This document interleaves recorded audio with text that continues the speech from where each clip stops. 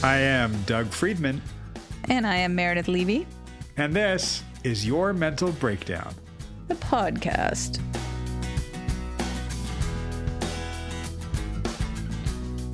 Here we are. It's been so back. long. We are back. It has. It's been very long. Do you know how long it's been since we were live on the since we were here on the podcast? How long, Dougie? It's been nearly 6 months. That's nearly fucking 6 crazy. months, right? And I still feel like I'm you. in COVID. Oh, I mean, well, we are still in COVID. I know. You know what I mean, though. It's just not the same, nor will it ever be. But pros and cons. Although, you know, it's funny because we say that and we used to do this live in person all the time, like sitting next to each other or across from each other, gazing into each other's eyes. And lovingly. We now gaze at our screens the entire time. That's our new normal. Like, we don't want to drive the 45 minutes to each other's houses. So we just do it this way all the time. Yeah, 100%. I mean, that's the beauty of what the pandemic taught us, is that we can do things virtually and have it be okay, which made a lot of people's lives easier, and life could continue. Also made us very detached in a lot of ways. So we are reattaching, and we are here to make your lives easier for the next hour if we can. And that's sort of what we do. Well, I know. Do you guys even remember us or what we do? We are psychotherapists. Licensed nonetheless. That's but right. Not yours. But we play therapist on TV. Actually, no, we're real therapists. And you will hear a real session with a real client of mine. And then Mare and I will be back to break down what I was doing, what I didn't do, what I could have done, what maybe I'll do next time, and how you can make your life better by doing everything we tell you to. Oh, yeah. And, we can also tell you to buy our merch from our merch store at yourmentalbreakdown.com. Yep. Rate us and review us wherever you listen to podcasts. That really helps us out. Should we also tell them about the thing I just started doing, or no? Oh, yes, absolutely. If you are curious, because you only hear us as voices, you can actually see Meredith Levy on video, in the flesh. On a podcast that I am a guest on monthly called Revealing Your Secrets. Ooh. With the lovely Alex Weiss. Indeed. And you'll just have to check it out. Revealing Your Secrets. It's a podcast on Apple and stuff. All the places where you can hear them. And the video's on YouTube, right? You can watch it on YouTube. Alex is a YouTuber for many, many years. How do they find it? Revealing Your Secrets? Yes. Revealing Your Secrets. So she does it week to week. Every week she does it. Right. And you're on there like once a month as the therapist, right? Yeah. And it is not rated PG. No. Well, right. I was going to say neither are we, but that's just really for language, not topic. What the fudge? I think I've toned down my swearing. You know what it is? I just don't have the energy anymore. You don't have the energy to swear? I don't know. It's like swearing is for emphasis, you know, not intentionally. I'm not intentionally making an effort to swear, although I can tame it, like if I'm around kids or whatever. But side note, this can be cut. But do you ever leave the country? The country? Sure. Yeah. Oh, okay. Haven't in a while. Speaking of international travel, we're going to hear about Sarah's. Ooh. That's right. That's right. We get some international travel. This was cool. I like this because we haven't heard from Sarah in a long time. We've been doing this a little bit on patreon.com. So if you guys are still interested in hearing Drew, our client from the first season, he's got his regular sessions and our breakdowns on Patreon. Go check him out over there. And Sarah, this was like a nice refresher, because if you don't know her or you don't remember her, she kind of gave a little history of where she came from, growing up in a cult and coming out of it, and how that happened a little bit. And that was cool. And I'll tell you guys, some of what we cut right in the very beginning might have been even before we hit record, was she was asking me how I can do this work every day and not take on everybody's problems.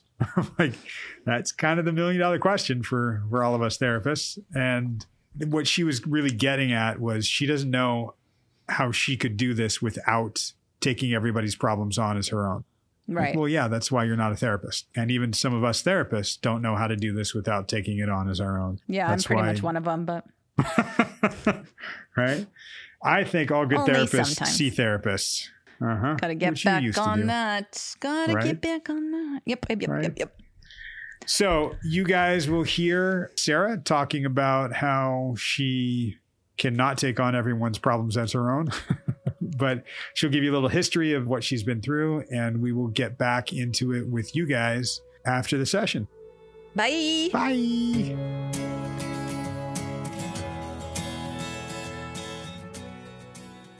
You don't make other people's problems your problems. I do. Which is the worst possible thing. Yeah. Well, I used to, and then I learned not to. So it's something we have to learn. And I think that is something, being empathic and being somebody that feels that you kind of got Sarah, the sensitive one. Yeah. Okay.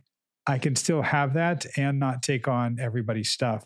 You've talked about, and this fits with taking care of everybody else. I don't really know how it went, but when you left the cult, you got out at 15, got out, kind of went to Italy and played music and did that. Started a band. Yep. Exactly. There's a big gap. And you always talk about getting my siblings out and taking care of them and making sure they're okay. Yep. How did you go from 15 and I'm out, I'm in a band, I'm just taking care of myself, reading voraciously, to I can take care of my siblings, I can help them out, I can get them out? So we went to Italy, two guys who had previously been friends or were still friends from childhood with my boyfriend at the time. Okay. Their whole family is very musical. They were actually a family like mariachi band. Oh, wow. For many, many years. It was actually quite cute, because it's a family thing. Their family, on the other hand, not cute at all. Wow. One of the most stressful, I think, house situations I've ever been in. So my first boyfriend that I did all this stuff with, right? I was with him until forever, until I was 20 something and moved to the States. Right. So we go to Italy. We'll just start booking restaurants and we'll just be a band. So we went down there, I don't know, maybe a week of practice. And then we just started singing in restaurants in the evening. So that went on for about a year and a half. And I had zero contact with my family during this time. Zero, not even my brothers and sisters. This was before email. This was before cell phones. Sure. If I wanted to call, I had to go to a payphone, and it was a whole thing. Plus, I didn't have anything to offer or say or do, at that point. It was just really me having left them. The idea that I hurt them in any way was kind of hard for me. So no contact. Tell me about that. I don't want to just pass over that. My little brothers and sisters, I never really gave them an explanation. I didn't tell them where I was going. I didn't tell them why. I didn't want to cause them even more pain, in the sense that I didn't know if any of them had already come to grips or to the realization with what was going on in our lives in the cults. And it was so extreme, especially with young kids. So you're still very, very young thinking about it. But I was 15. What the fuck did I know, really? Right. And I knew enough to know that I didn't have a fucking clue what was going on. I just knew I couldn't survive. I couldn't do that anymore. But I had no guidance. I had no encouraging words or anything to tell them. At the time, did you even have a sense of, I can talk about this with anybody in my family? No. Right. So you couldn't have given any of your siblings any words of encouragement because it was not safe. You give them a word of encouragement. Next thing you know, you're locked in a shed for a few days. Well, exactly. Yeah. And if I had been punished as harshly as I was, I couldn't even imagine what would happen to someone like sister, because she was already on the radar. She was always being severely punished. All of my younger brothers and sisters have massive amounts of physical and like emotional abuse, massive trauma in that area. Sister was especially bad because she's you don't like what I'm doing? Well, fuck you. I'm going to do it even worse. Right. That's her attitude. Right. And of course, everything I said and did, she looked up to me. I mean, I was at the time her very much older sister. Right.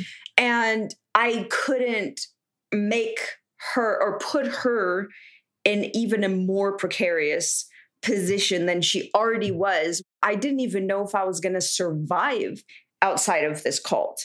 It was literally like, we're going to a little beach town in Italy to sing in restaurants. And that was what I was doing at that point, right? This was, of course, my vision and way, I thought in my mind, out. Sure. But at the time, all I was doing was my day to day. Okay, we're here, we're on the beach, we're getting ready, we're going and singing, we're getting some money, we're coming back.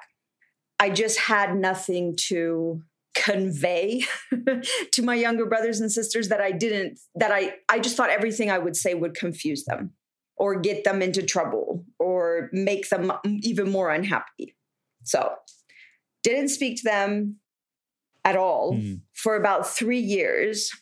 So when I was 17, I found out that they had moved to Italy, up north in Italy, and we were down south. And that meaning your family or the whole cult? Well, the cult was everywhere, sure. Yeah. So my family had moved to a home, they call them. In the cult, there's another thing you should know. You were not allowed to live alone with just your family. If you did that, you were on the outside. So there was different tiers, right? There was being a member, which was like actually inside of like the inner circle, which we were because my parents were leaders. Right. Then there was people on the outside. I can't remember all the weird acronyms they had for them, but it was essentially people who were tithing to the cult, like giving the cult money, right. But didn't necessarily want to live with a big group of people or didn't want to follow all the rules 100% or got kicked out and told they had to live because they weren't following all the rules 100%. Right. If that happened to you, it was a big deal if you were trying to stay in the cult, if you were in this outside circle. So wherever you moved, wherever any family moved, and they would break up families all the time because they love doing that shit too. They don't like to keep people together who love each other or who care about each other. So they were very, very, very much about splitting up families, even splitting up husbands and wives and having them marry different people. Which is like in the cult, there's so many, many, many kids that are half of their family is from one dad and half is from the other, or mom, 2 different moms. Like it's crazy stuff. Right. So all that to say, my parents moved to a home, meaning there was like 2 or 3 other families there to make people follow the rules and follow what you had to do otherwise. And getting kicked out was a bad thing. Oh, yeah. They called it being excommunicated. So that was around the same time that my mom found out where I was. Wow. Because up until this point, she had no idea. So it had been, I would say, the better part of 2.5 years that I had no contact. My mom didn't even know where I was. So from 15 to 17, I was just not around. And my mom just carried on living her life. And those are pretty formative teenage years, 15 to 17. Oh, yeah. We were having fun. You know, we were just goofing off and playing on the beach all day and making money at night. So it was really like the best life at the time. How do you not wind up like doing drugs? That's when I had my first cigarette, which was just the worst thing I've ever done in my life, which is saying a lot because I loved it. I loved my first cigarette. Right. Everybody else hated it. I was like, oh my God, this is amazing.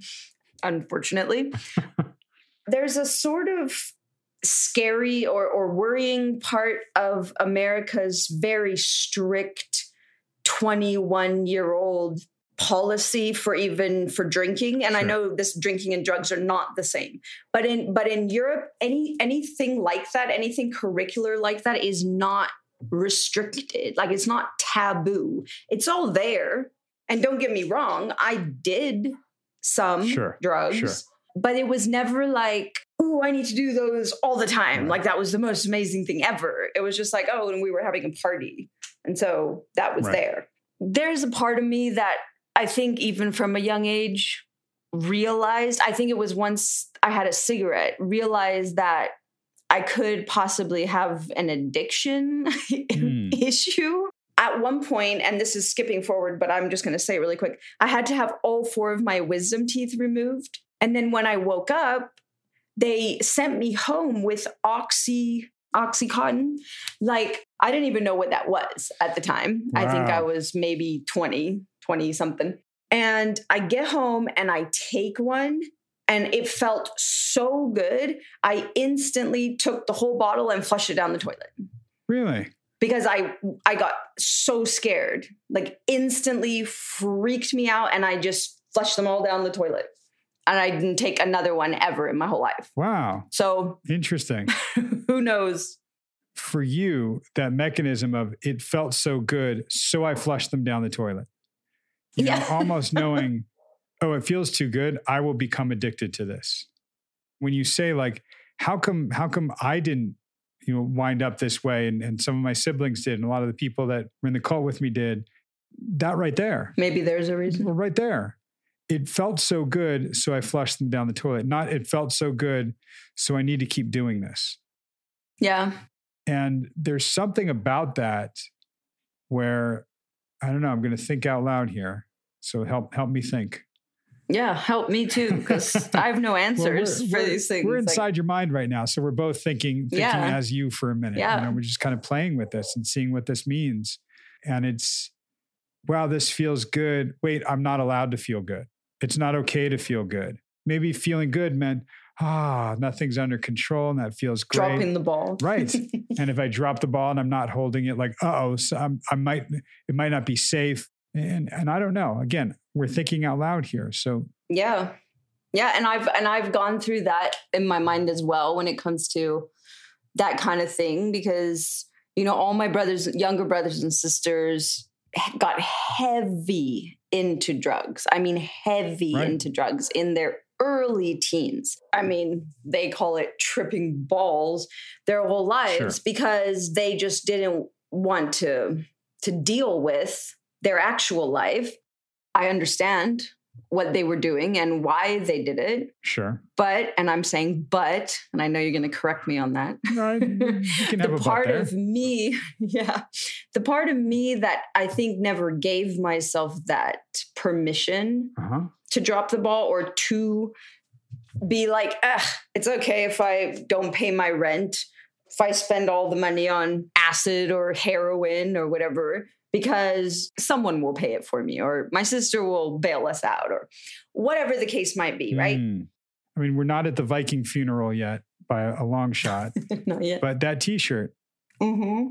And the idea that, Sarah, handle it, right? Yep.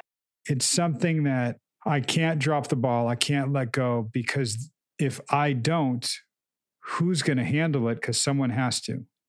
And maybe you had an awareness that the people handling it were pretty fucked up. So I don't trust anybody to handle it and fuck it up. I feel like that has to be the closest explanation. That feeling in my stomach. I don't actually know any better, but something's telling me I can't do that. Or if I do that, disaster for somebody. That's programming that you and I, in the context of this story and where you are at 15 or 17, whenever it was, what we're talking about is it's not okay to let go because I don't trust anybody else to handle it. So I have to stay sharp and handle it. Like I would think that if anything, your drug of choice would have been coffee. Oh, absolutely. And in fact, I got super addicted to Red Bulls, Monsters. I'll drink tea. I like caffeine. I like the feeling, because I'm always tired. Doug, I've told you, I don't sleep. I work all the time. I'm always tired. So absolutely. Well, and that's right there. I love coffee. I'm always tired. Right. And yet I won't let myself feel it. So I will take a stimulant to keep going, to keep a handle on everything. And then you have to keep drinking it all day because otherwise it's like... Absolutely. You needed to stay sharp and stay focused and stay diligent. It's true. And I, in fact, I tried speed when I started my first proper job. Right. And I hated it. I went to a doctor actually because I told you I have like extreme ADHD. Mm-hmm. So in fact, they put me on Ritalin. Right. Which actually calmed me down. Right. Compared to my usual, so that calmed me down. And then I just drank tons and tons of caffeine all day from, 5 a.m. till 5 p.m. Yep. It tracks. It helps you stay focused on something. There's a history and a lot of imprinting of, I need to have the handle on it because no one else that I trust will. Yep. So I can never drop the ball.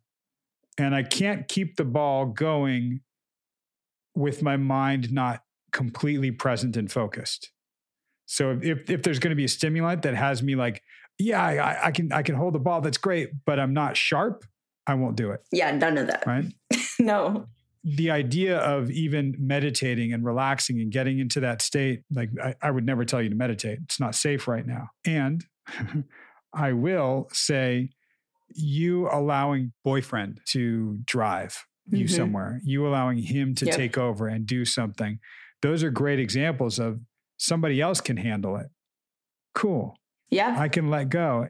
Wish you guys had a pool because there's something wonderful about being able to lie in a pool on your back with somebody and just their fingers underneath you. Yep. Can support you entirely.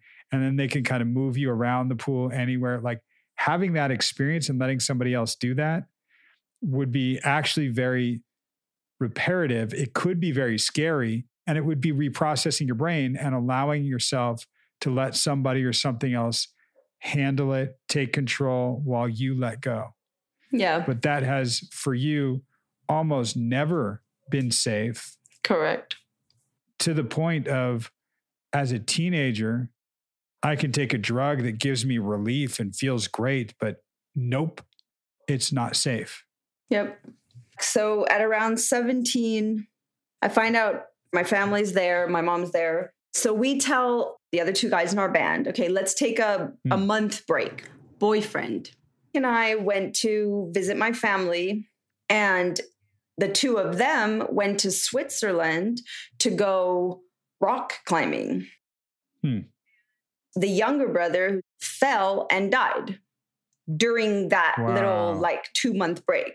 It was actually my first, I'd experienced death, someone I didn't know. I think I told you a story when I was supposed to sing at the funeral and I couldn't stop laughing because it was so sad. I had a therapist once who told me that's also a trauma response. You have so much emotion that it just comes out in whatever way it comes out, whether it's nervous energy or laughing or whatever it is. This time we had actually all become really good friends. It had been 2 years that we were together all day, every day, all the time. So that was obviously shocking. We were all so young too. It wasn't even like, my 40-year-old friends and we were a couple of 16 and 17-year-olds. And then he just died. Like it was the weirdest thing. So I had a week or so with my family. My mom was like, "Oh, where have you been?" Okay, well, we got two big things we got to cover. One is not being there while that happens. So there's that bit. Then there's the bit where you are with family. Are they okay with you not being a part of the family anymore? I mean, this is the first time you're seeing them. And you're not in the cult, yet they are. My mom didn't know where I was for almost 3 years. And she just kept reporting on her monthly tithe report. They had to do these really long, extensive reports, right? That I was there. She was counting me as a member of the household and tithing on my behalf because it was like a percentage per person. And so I was like, Mom, I've literally left this fucking cult like 3 years ago. Like, how do you not know that? Well, I wasn't really sure, so I thought I would just keep just in case you wanted to come back. Like, oh my God. Mm-hmm. So, of course, that's when I told my mom straight up. I was like, yeah, that's never going to happen. So go ahead and remove me from all of your reports. Now I'm too old for them to lock me up and put me in some shed because I know better. So that happened. Mom cried a bit and she was a little, I think in denial. And she just kept saying, well, just always know you can come back and we're going to be here. And I was like, yeah, okay, thanks, Mom. I'm still stuck on this a little bit because it seems like you see mom, you see siblings, and wow, there wasn't a sense of, we found you. Now we're going to punish you. Now we're going to get you. Now we're going to pull you back in and make you pay for leaving. Like, it seems like it was relatively okay, except maybe you got to see your siblings and firsthand experience the guilt that they're still there and you're out.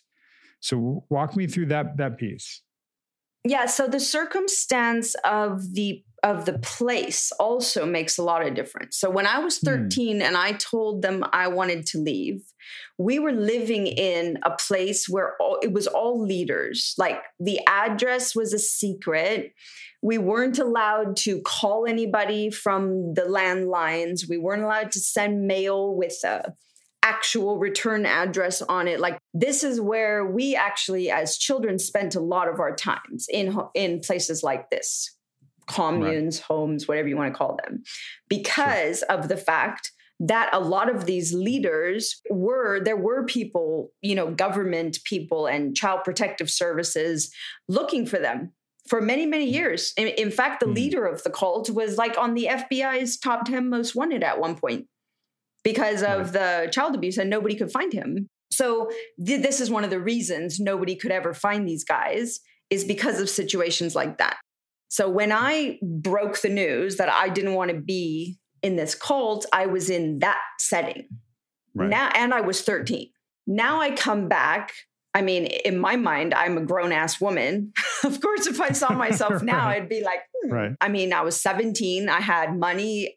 I don't know. I didn't have the same doubt or the same questions. Like, am I even going to survive? Like, what's even out there? So I think the circumstance of that home itself, which was much more laid back, it was only my parents that were there that were quote unquote leaders. Like, everybody else was just, people doing life. Sure. So there was also less trepidation, I think, from my parents' side of, oh my God, we have to lock her down quick. Isolate her from everybody so she can't spread it and she can't make other people think about leaving. I didn't care either at the time, at this point when I'm 17.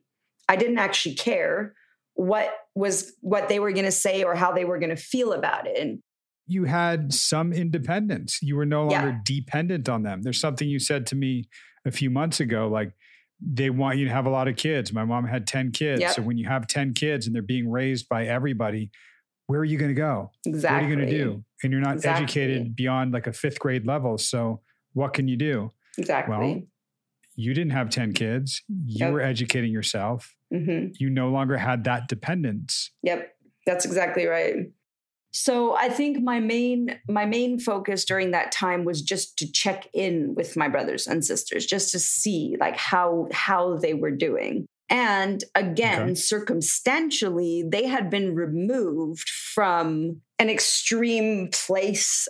When you live in a cult, in a secret compound with a bunch of leaders who are just crackers, right? They're just literally all insane, and then they just feed each other's insanity.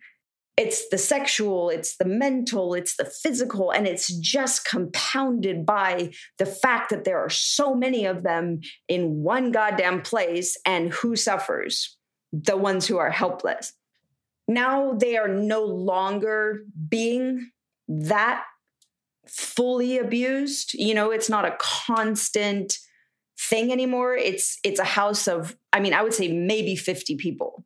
Whereas we had come from 250, 300 people in massive compounds with massive rules and massive abuse. So again, my brothers and sisters were actually quite okay. Sure. They were better off now than when you had left and when you were last there. Yes. So maybe that sense of urgency that you felt at 15 wasn't there now at 17 or 18. Yes, you pretty much summed it right up. So there was still a sense in my mind that I got to get them out before it's too late. I feel like there's a part of you when you're ritualistically abused, when you get to a point where you just accept it, like it's normal, like it stops being painful and it stops being emotional. It is what it is. It's almost like that's how it's supposed to be. And I was starting to see these kind of signs in my younger brothers and sisters, and that terrified me a lot. Making excuses for people who had abused them as children. Oh, but they were actually so sweet. You know, they were doing their best, that kind of crap. Yeah. And that was a alarm bell for me, for sure. However, at that moment, in that place in time, they were not being physically harmed. This was a much different environment than where we had all come from. Right. So yeah, as we said, that urgency wasn't there, but you're seeing something, especially in the younger ones, where you're seeing the programming. I don't know that it's necessarily acceptance or allowance. It's just surrender. And you don't fight it as much. You're to some degree, you're numb to it. You know, you told me, I think it was one of your older brothers actually started working up in the cult and kind of just took it on as well. Here's how I'm going to survive. I'm going to thrive within the context of this place. So he was away and not even there. He was in another place, another service home, working his way up the ladder. So this was my younger sister and down. All my older brothers and sisters were having babies. So they had a bunch of little kids. My parents at the time were talking about settling somewhere in Italy. Then we find out they died. Boyfriend, can I have to make a decision? We're like, okay, what are we going to do? That sort of chapter of our life was kind of done as far as we knew it. We all just felt like it was the end of that chapter. Yeah. So boyfriend is half British and half Italian. And he his family was actually one of those families that was on the outer circle. You know, they had actually been allowed to go to school. So he had a bit more outside influences, which was great for me too, because I think it helped me along. Sometimes he had a clue, not always, but definitely more than me. And he wanted to go back to school. Like he wanted to go to university. So we decided to move to England where he could go to university for free. Problem number one, I'm American. Even though I've never stepped foot in the US, I hold an American passport, which means I cannot legally work anywhere except in the US.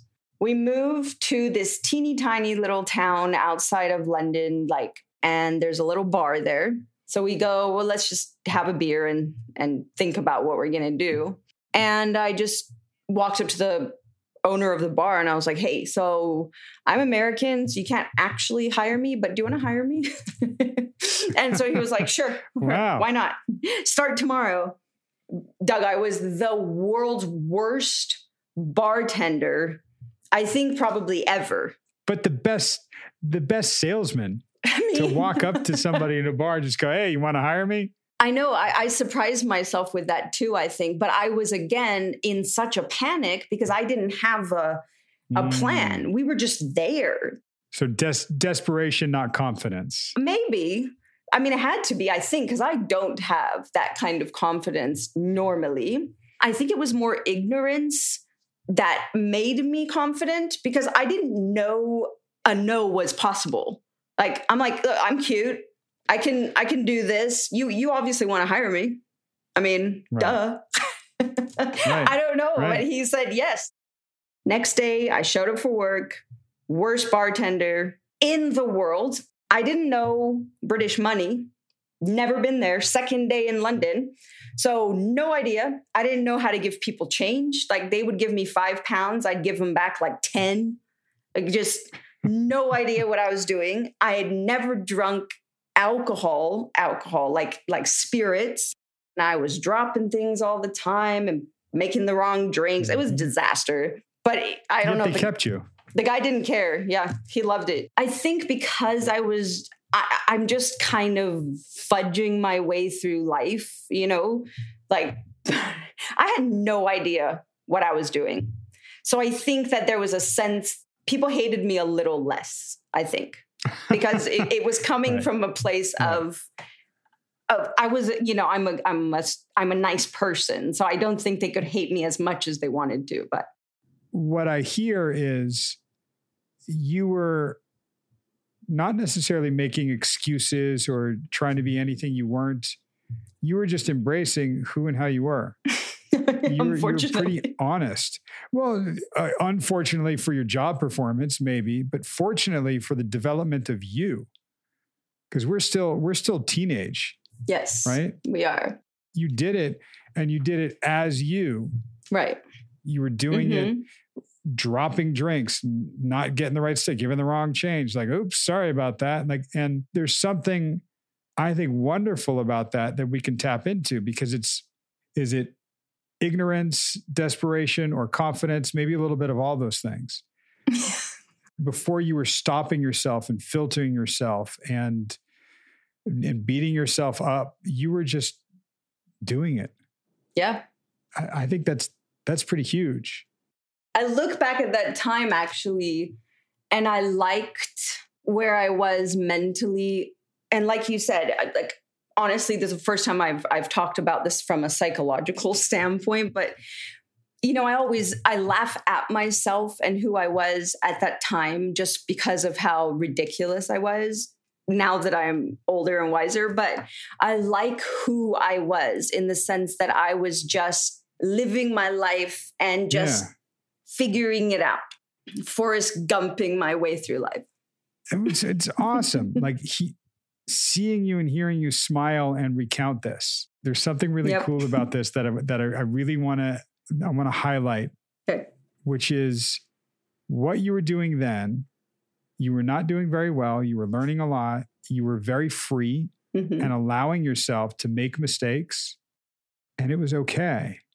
And as you were telling me and smiling, like, man, what a free time in your life to be doing all of that.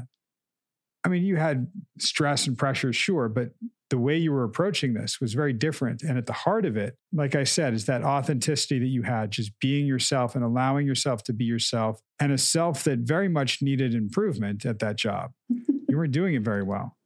I was not. I was terrible. Right. And I purposefully used those words because you probably didn't even acknowledge it in that way. But fast forward to getting an annual review, and the worst thing that you could possibly hear needs improvement. I know. That was my only job, my one and only job I've ever had that did not have consequences. But at this bar, in this particular job, with that particular guy and that particular group of regulars, there was no consequence. There was laughs and big tips. That was it. I love that because there's something, I can touch it now. You won't be able to touch it. You will eventually. There's still no consequence. But what there is fear. Yeah. I can't lose this job. I can't get a bad review. I can't need improvement. I need to be indispensable. Yep. Right? You were very expendable at that job. You were the opposite of irreplaceable. Yeah, but, like end of day one, they should have known. Right, right. But they didn't. And part of that was, I'm just myself. I'm doing my thing. I have no fear. There is no consequence. There's something about this that, again, we can tap into and we can touch. Right now, the consequence for losing your job or getting a review that needs improvement or somebody talking about you is severe. Right. Right. Yes. Right? No, meets expectations. That's severe. Right. There's something wonderful about feeling no consequence. And there might always be consequences, but consequences that you're okay with. Okay. So someone says you meet expectations. Okay. Someone says you need improvement. Okay. No, right Doug. now it's not. No. Right. I know. Right. Right now it's not. Back then it was. And I know, therefore, you have that somewhere in your brain. I will say the through line and the core is authentic about you. You were real. You weren't pretending. I mean, even though you sold yourself to them, you were clearly American. You clearly didn't know the money. You clearly didn't know the drinks. And that was okay. Yep. That teenager's still somewhere in there. I know. And balancing kind of that mentality with needing to take care of everybody, needing to take care of my family, needing, all of that stuff. There's a little bit of both, and I would say while you were in that bar working and doing that, that was you living your best life. Yeah, I think so. At that time, yep. That was you living your life and taking no shit and giving no fucks. Yeah. Right? Now you take a hell of a lot of shit and you give a lot of fucks. Yep. So this is we'll good. Balance that. We will. But that was a fun little trip for me to that time of my life. Yeah, and that and there's the smile again. Yeah. Hold on to that, because that girl, she's still there. We've talked about little Sarah and how she didn't really get a childhood. We've talked about Mama Bear. This is kind of like teenage Sarah that got to have some fun. Yeah. Feel it for a while. Allow yourself that. This is sort of like floating in the pool weightless for a moment. Feeling what that felt like to be that. Yep. Yeah. Keep that around for a minute if you can.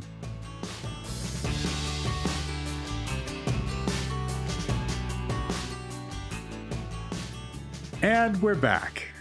Yay, it was so fun to catch up and hear Sarah. It's been so long. I know. I mean, for me, I see her every week, but yes. Yeah, there was a lot of like little things that I think we knew that were expanded upon that she talked about. And I loved, she was like, well, you don't make other people's problems your own. I do.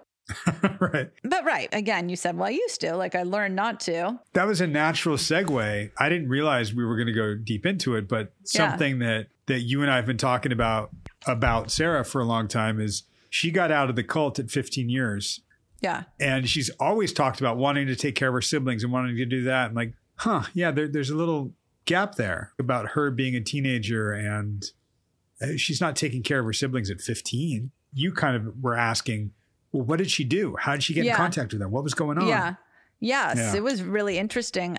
At 13 is when she told her mom she wanted to leave the cult. And then she just pieced out at 15. And then she came back around at 17 and talked to her parents and saw them. But at 15 years old, I mean, although I was a crazy kid, I was also, I couldn't have survived on my own for a minute, much less she just literally went to Italy. Where was she? They were in Europe. And that was the thing. A couple of things I didn't realize, like she'd never really lived in America. Yeah. I think she said she'd never been there, even though she was American, right? Until this point, which also is interesting. She had a boyfriend and they left. And I'm trying to picture how you're allowed to have a boyfriend in the cult. But I know she said he was sort of more outer circle. And she had explained what that meant at some point. And it's also like, it wasn't like, hey, they're boyfriend and girlfriend and she's wearing his varsity, jacket and they're going to prom together. They were pretty well insulated in the cult. Like, she doesn't know pop culture. They didn't really get to see a lot of that stuff and get exposed to that.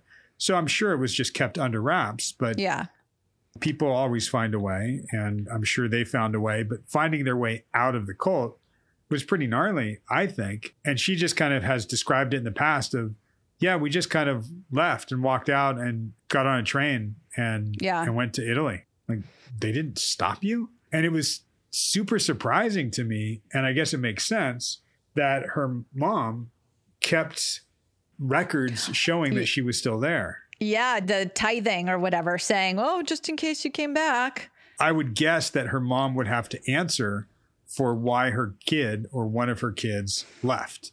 Yeah. Right? Because I always wondered, how did they not try to track you down?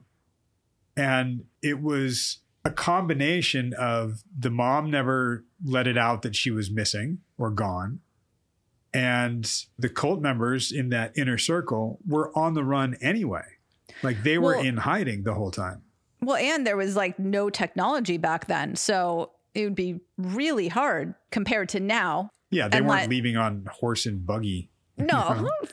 Right. And then, of course, crazy, it ends up that her family then also ends up in Italy. So the whole thing is so intense. Her saying, but I couldn't work. I didn't have papers. I couldn't work. And, you know, she's 15 to 17 and a little older. And she had freedom that she'd never had before. So it was great. I think she even said, like, it was the greatest time in my life. I was just out there. I was in a band. We were playing these shows and I was bartending. I was a horrible bartender, but yeah, it was cool. It made me laugh because I was a bartender in Europe also for like a year when I lived there, and also a horrible bartender. Interesting.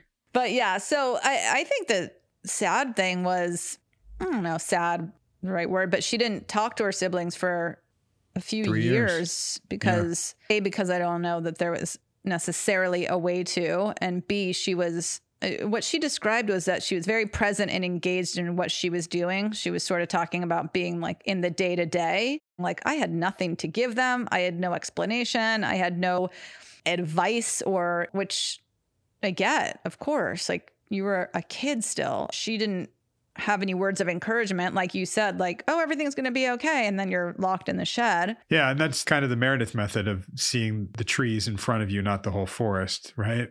I think for her, a line I really liked was she said, I knew enough that I needed to get out of there, but I didn't know how to care for my siblings. Mm-hmm. And she was, I mean, I think she did a pretty good job at caring for herself. Oh, yeah. Yeah. And at 15, 16, 17 years old, you're not supposed to see the bigger picture or the wider lens. You're supposed to just see the trees in front of you. That's what that time's about. Yeah. Having a lot of fun, trying things out. We talked about this, Mara, how the Amish have that Rumspringa, the period where they go out away from Amish town and they can just go buck wild or do whatever they want. And most of them come back. I don't think Sarah was ever going to come back to the cult, even though her mom was like, well, I'm holding your place in case you ever want to come back.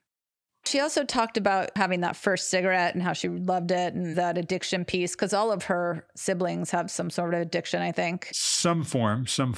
Yeah. And a lot of people coming out of the cult that she was friends with have OD'd or suicide. Can't even imagine. Yeah. But, you know, my first thought when she was like, oh my God, it felt so good. So like, bye-bye, like flushed him down the toilet when she was talking about the oxys. And then I was like, oh, well, kind of a blessing and a curse. Like, it's kind of sad. And then you had started talking about how, so it's not okay to feel good, which is so sad. Yeah. It's not okay for her to lose control because she can't trust anybody. So it's kind of that thing where, oh, who's going to be the designated driver? Or who's going to be the babysitter while everyone takes mushrooms? Like, she didn't feel like she could have that experience. Part of what I love about some therapy sessions like this one, where the client's just retelling a story, is you hear pieces of, oh, this is the imprinting. This is sort of their narrative. And they don't think of it that way because they're just telling you a story, but we're listening to it that way. So reflecting back to her, oh, right, it's not okay to let go because you don't trust anybody to handle it. So you have to stay sharp. You have to handle it. And that's when I even said to her, so taking those kinds of drugs that help you relax wasn't your thing. Your thing was probably going to be coffee. She's like, oh my God, yes, right? Well, yeah, and the nicotine, of course. That's what I was thinking. Like, I'm pretty sure she's vaping as we're talking right now. Exactly. I need to keep going, yet I also need to relax. But I have to relax and stay in control. Right. right? And those are big issues for her, big issues for a lot of us. It's also a defense mechanism that protected her, that she had to handle it all the time and she could never drop the ball. And that's a very stressful way of living. And I've said it to her before, that's the trauma response, where you're in that hyper-vigilant state all the time. Do you remember, I think maybe first or second session with her, when I said the worst thing I could do is tell you to meditate? Yeah, it's funny. You said that. You were like, it's dangerous right now. And I was like, okay. Right? No. I don't know if I told you to meditate for 20 seconds, would it be dangerous? Meh, I don't know. Right. And here's the thing. I love that you picked that up, because I don't give advice. I don't tell her what to do. That's not my role as the therapist, right? So me saying something like, oh yeah, it would be a dangerous thing to tell you to meditate right now, I'm saying it that way for impact. So she will kind of take it as, well, I don't think it's that dangerous. I just, I don't know if I'm ready yet. So I'm introducing it in a way. And I can tell you in real life, real time right now, even though you guys are all hearing this where we are, we're at least 6 months in the future. And she's not meditating right now, but she has said, I can see how I could meditate at some point in the future. It's no longer that thing that she's afraid of. And in this session, you heard her saying, no, I can't do those drugs. I can't let go. I can't let someone else handle it. I need to drink coffee, stay hypervigilant all the time. Yeah. So she's starting to see how she can relax her mind, ease into it. So me saying that, oh, that'd be dangerous for you, is me, in a sense, saying, wow, you have built this schema and this narrative a certain way. Right. And we need to rebuild it, but we're going to have to tear the old one down. That's scary to do. Yeah, no, totally. And that makes sense. And by the way, at some point she was talking about the difference of now that her siblings were living in this smaller compound where your family can't be just your family. At some point she just said how they weren't with all the leaders anymore. And she was like, with all those fucking crackers or something. And I laughed so hard when she called them. They're all crackers. Are you kidding me? They're all just, crazy crackers. I thought it was funny because when she starts talking loosely about the past and the cult, she gets into this very non-Sarah dialect. She becomes less pronounced. She just gets in a casual flow and she's like, fuck them and they're blah, blah, blah. She sort of gets into that vibe. And so she threw that out there. I love that. And then she said, they're all just insane or something.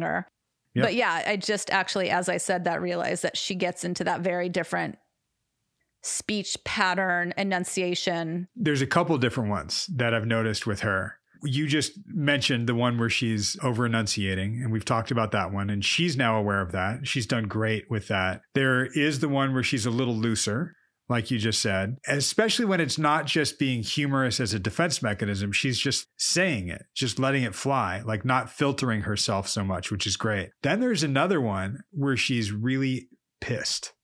I think there is a lot of anger there. You're right. There is a difference in her speech, in the intonation, and in the words she uses. Absolutely. She gets both of those ways, I think, when I've heard her talk about her ex-husband also. She'll slip into that. Absolutely. It's nice to hear the difference because it's, I think, a lot about control and a lot about trauma response. There were a few things she said, when she was talking about being the world's worst bartender, but she talked about like fudging her way through life and that people hated her a little bit less because she was nice and meant well. And she talked about Forrest Gumping her way through it. And I was like, I love that. Yeah. Just the general vibe of just trying hard and doing it and just acting as if, and maybe she was horrible, but she was nice and authentic and people were sort of okay with that. I love that she used Forrest Gumping that way, because that's, to me, Forrest Gump just stumbled upon all these things just by being himself. He wasn't overthinking anything that he was doing. And that the whole idea of that movie, if you know it, like where he's just jogging and somebody hands him a shirt to like wipe his face and he wipes his face and hands it back. And it's the happy face thing, and it's sort of like some people in 12-step programs say, let go and let God. Right? Where you just allow whatever's going to happen. I can't control it. And that's the big thing, is control for her. And she has a grip around control very, very tightly. And she's just starting to show places where she can or has in the past loosened up, right? And I loved her going back and recounting the story of her playing music and being a bartender. And I even recapped it towards the end. You did. Yeah, little Sarah had like a shitty childhood, and then teen Sarah was just having fun, giving no fucks. At some point early on for her, there were very severe consequences if you didn't do something perfectly or didn't do it right. So that's always in the not even back of her mind, sometimes forefront. But coming out of the cult and having these few years where she could do this stuff and just be free, she wasn't thinking about consequences. You know, she even said it like, yeah, they weren't going to fire me. And I didn't care if they did. Whatever. You and I have said it before, Mare, but live your life and take no shit and give no fucks. This is where that came from. This is what she was doing. And it's such a different place for her than that, oh, there's severe consequences for me with anything that I do or my siblings do or anybody around me in the cult does. I need to be hyper vigilant all the time. And here's the other gear where she doesn't have to be. I mean, she's amazing. I can also see though, I think control's always been a huge thing for her. It sounds like those teen years were not out of control, but it was just like, all right, let's just see what happens. Well, yeah. And like I said, she was very free and she allowed herself to make mistakes. You snap back to where we are in the podcast time with her and she's looking at, oh yeah, my annual review and what's that going to look like? And that makes me very anxious and I don't like that. And we even said it in this session too. Like I thought it was sort of the concept of good enough, right? And she's like, no, it meets expectations. Yep. I hate that. Like, it made me laugh when I was like, oh yeah. It's there, but it's really nice to have a session with her and have her go into a time in her life when she didn't have that, when it was sort of in between being in the cult and being super controlled and abused, and then being in the real world with an ex-husband, at the time was husband with 2 little kids, and being very controlled again. And in between there was, oh, and here's Sarah just kind of allowing herself to experience life. It was interesting. I also threw in a little bit of balance. I don't know if you caught this, Mary, but when she said it a couple of times that she was the world's worst bartender. And I said, yeah, you are also the best salesperson. And I just wanted to put that little piece in there so she doesn't hold the same narrative of failure and just show, right, there can be failure and success at the same time. Worst bartender, best salesperson. Yeah, I know. Right? I was like, oh, okay. Sometimes we say things on purpose as opposed to what we normally do in most of our lives, which is just wing it. Rarely. Sometimes. We say things. Yeah. It's nice to say things again for you guys. Yeah. It's nice to say things with you, Meredith. Aww, I like nice that. to say things with you too, Dougie. Aw. And we will be back to say more things in a couple weeks. The podcast is going to be dropping every other week on here. And the weeks that we don't put an episode up on here, you can get an episode of Drew on the Patreon. And yes, that's right. We're plugging the Patreon. Go to patreon.com, search for Your Mental Breakdown. You can see us and support us there. We very much appreciate it because we don't do ads. We don't do sponsors. We don't want to mess things up that way. So come find us. Until, they make us a huge offer that we can't. Yeah, for sure. Right. Yeah. But for now, come on back in a couple weeks and check out Meredith on Revealing Your Secrets. Check me out. The podcast, the YouTube channel. Y'all can find it. You're pretty good with that stuff. And if not, feel free to drop us an email at info@yourmentalbreakdown.com. And we will be back with you in a couple weeks. Yay. Bye. Bye.